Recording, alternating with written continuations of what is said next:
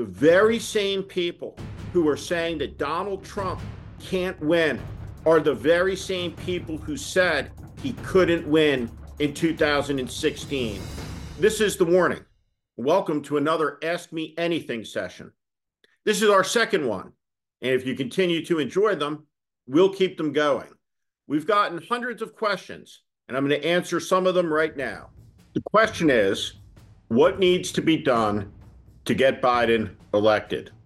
Well, the simplest answer to that question is President Biden must secure 270 electoral votes in order to be reelected President of the United States. The last election, he won by 44,000 votes across 3 states. This election will likely feature more than 2 candidates that are capable of getting over 30% of the vote.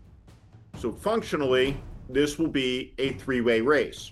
And that's why it's so important for the Biden team to understand the situation that was faced by Harry Truman in 1948. Harry Truman was faced with the position where there were, in effect, 3 Democrats running for president against 1 Republican, Thomas Dewey. And so there's a famous newspaper headline that says, "Dewey defeats Truman." And later there's a picture of Harry Truman holding that Chicago newspaper from the back of the Ferdinand Magellan rail car number 1, gloating, happy, having been reelected. Harry Truman had a candidate, Henry Wallace, a former vice president under FDR, running to his left, and he had Strom Thurmond, the South Carolina segregationist, running to his right. This was all part of the mosaic of the Democratic Party.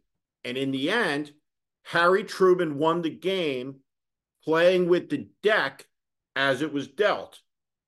Now, specifically, what Joe Biden has to do is he has to bring the fight to Donald Trump. He has to push the MAGA movement outside the mainstream of Americanism. Corporate media in America has covered the MAGA movement and has covered the rise of Donald Trump for the last 7 years through a couple of different prisms. The first was a profit opportunity. The chairman of CBS News once made it clear, Trump may be terrible for America, but he's great for CBS. And he was great for Fox. And he was great for CNN. And he was great for MSNBC. All the while, these networks normalized behavior and refused to call his dogma, his ideology, what it actually is, which is fascism. So Joe Biden will have to take the fight to Donald Trump by explaining 8 years on what this is and the madness that is exploding around the country. Just look at the Republican MAGA party in Congress in the last 48 hours. They have strangled aid to Ukraine. They have strangled aid to Israel. They have attempted to impeach the Homeland Security Secretary. There is an uprising against Mitch McConnell. Everywhere you look in the Republican MAGA cabal, there is chaos. And it is a harbinger of the chaos that will come to the country preceding the catastrophe that is inevitable should Trump win. And that's what the race must be about. Joe Biden must convince the American people at 82 years old that he is ready for 4 more years and that Donald Trump is simply an unacceptable alternative. And the Biden campaign has to acknowledge something. There are a lot of people, me included, who are deeply, and I mean deeply unhappy about voting to reelect an 82-year-old president. Yet, that is the only choice we have as good Americans.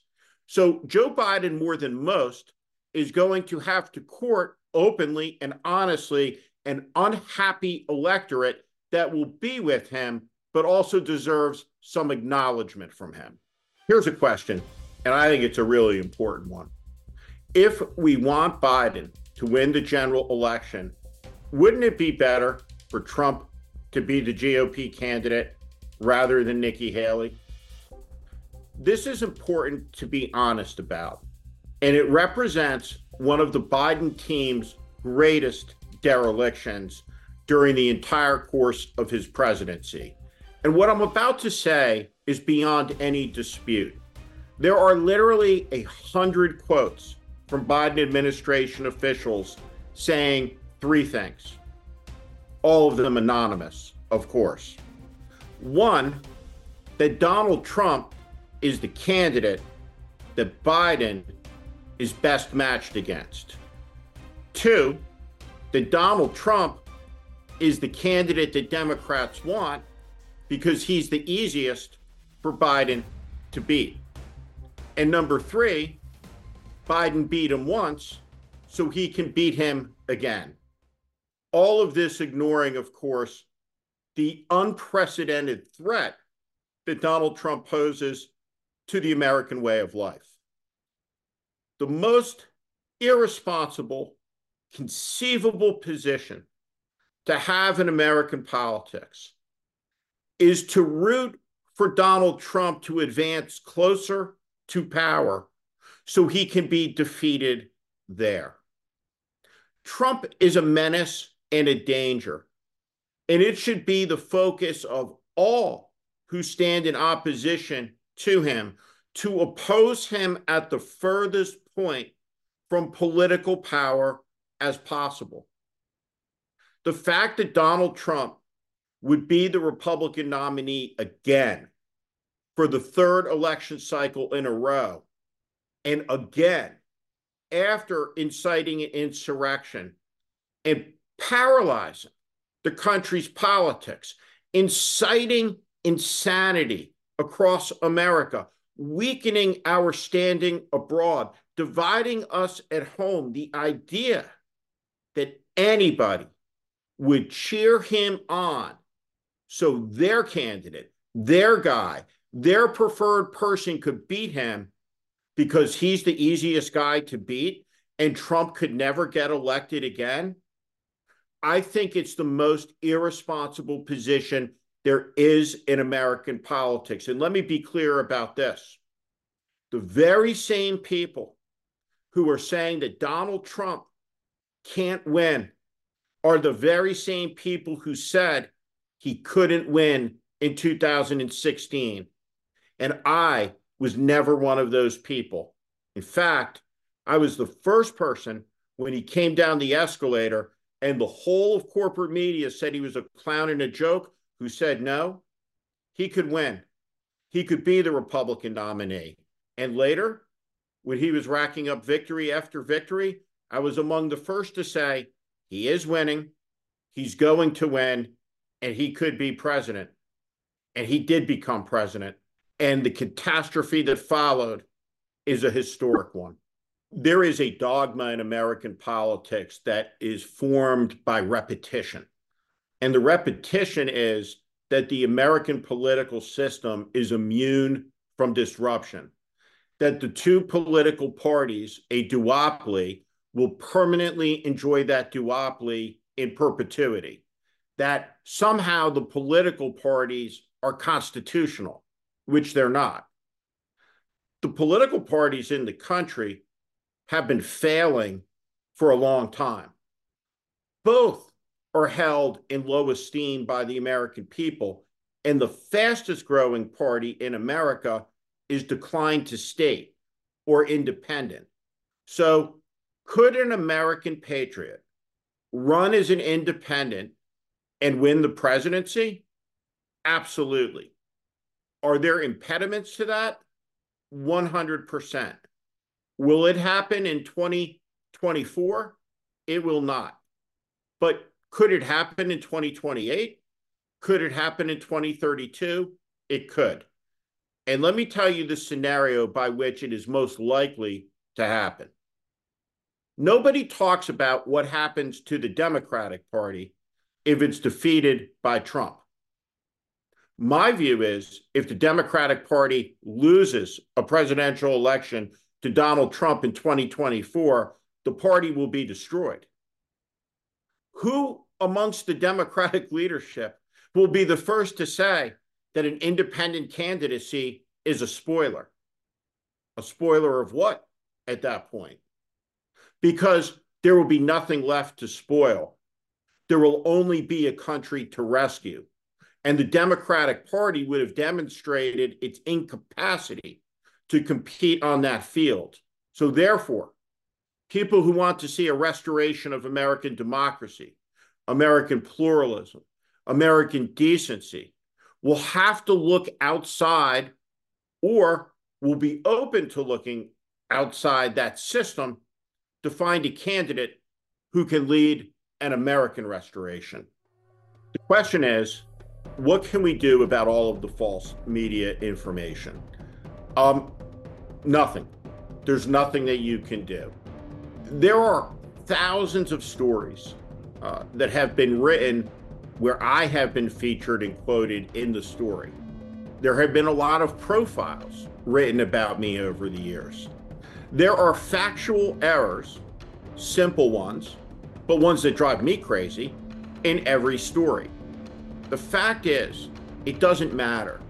The New York Times, the Washington Post, Vanity Fair, the overwhelming majority of stories that you read from the most respected news outlets are riddled with error all the time.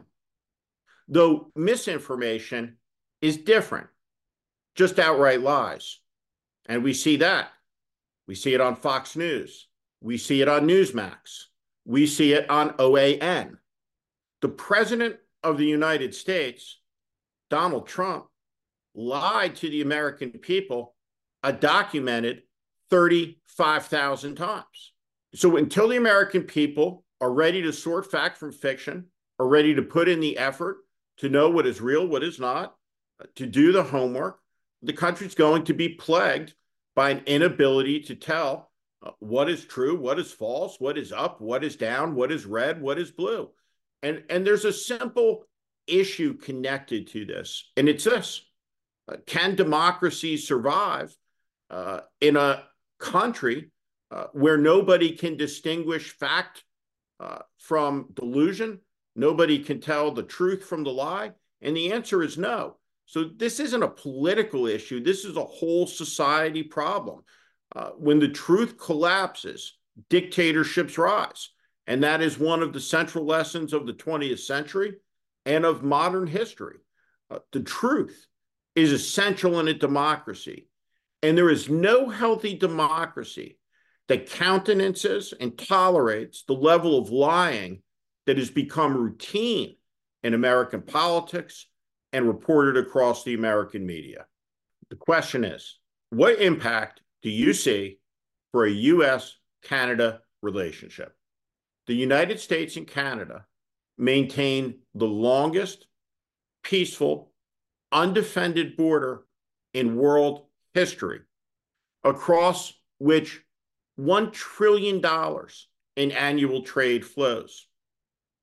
The Canadian-American relationship is sustained by family relationships, by marriage, by military partnership, by great sacrifices in the name of freedom, and also by common values. Donald Trump does not share Canada's values, and he does not share America's values.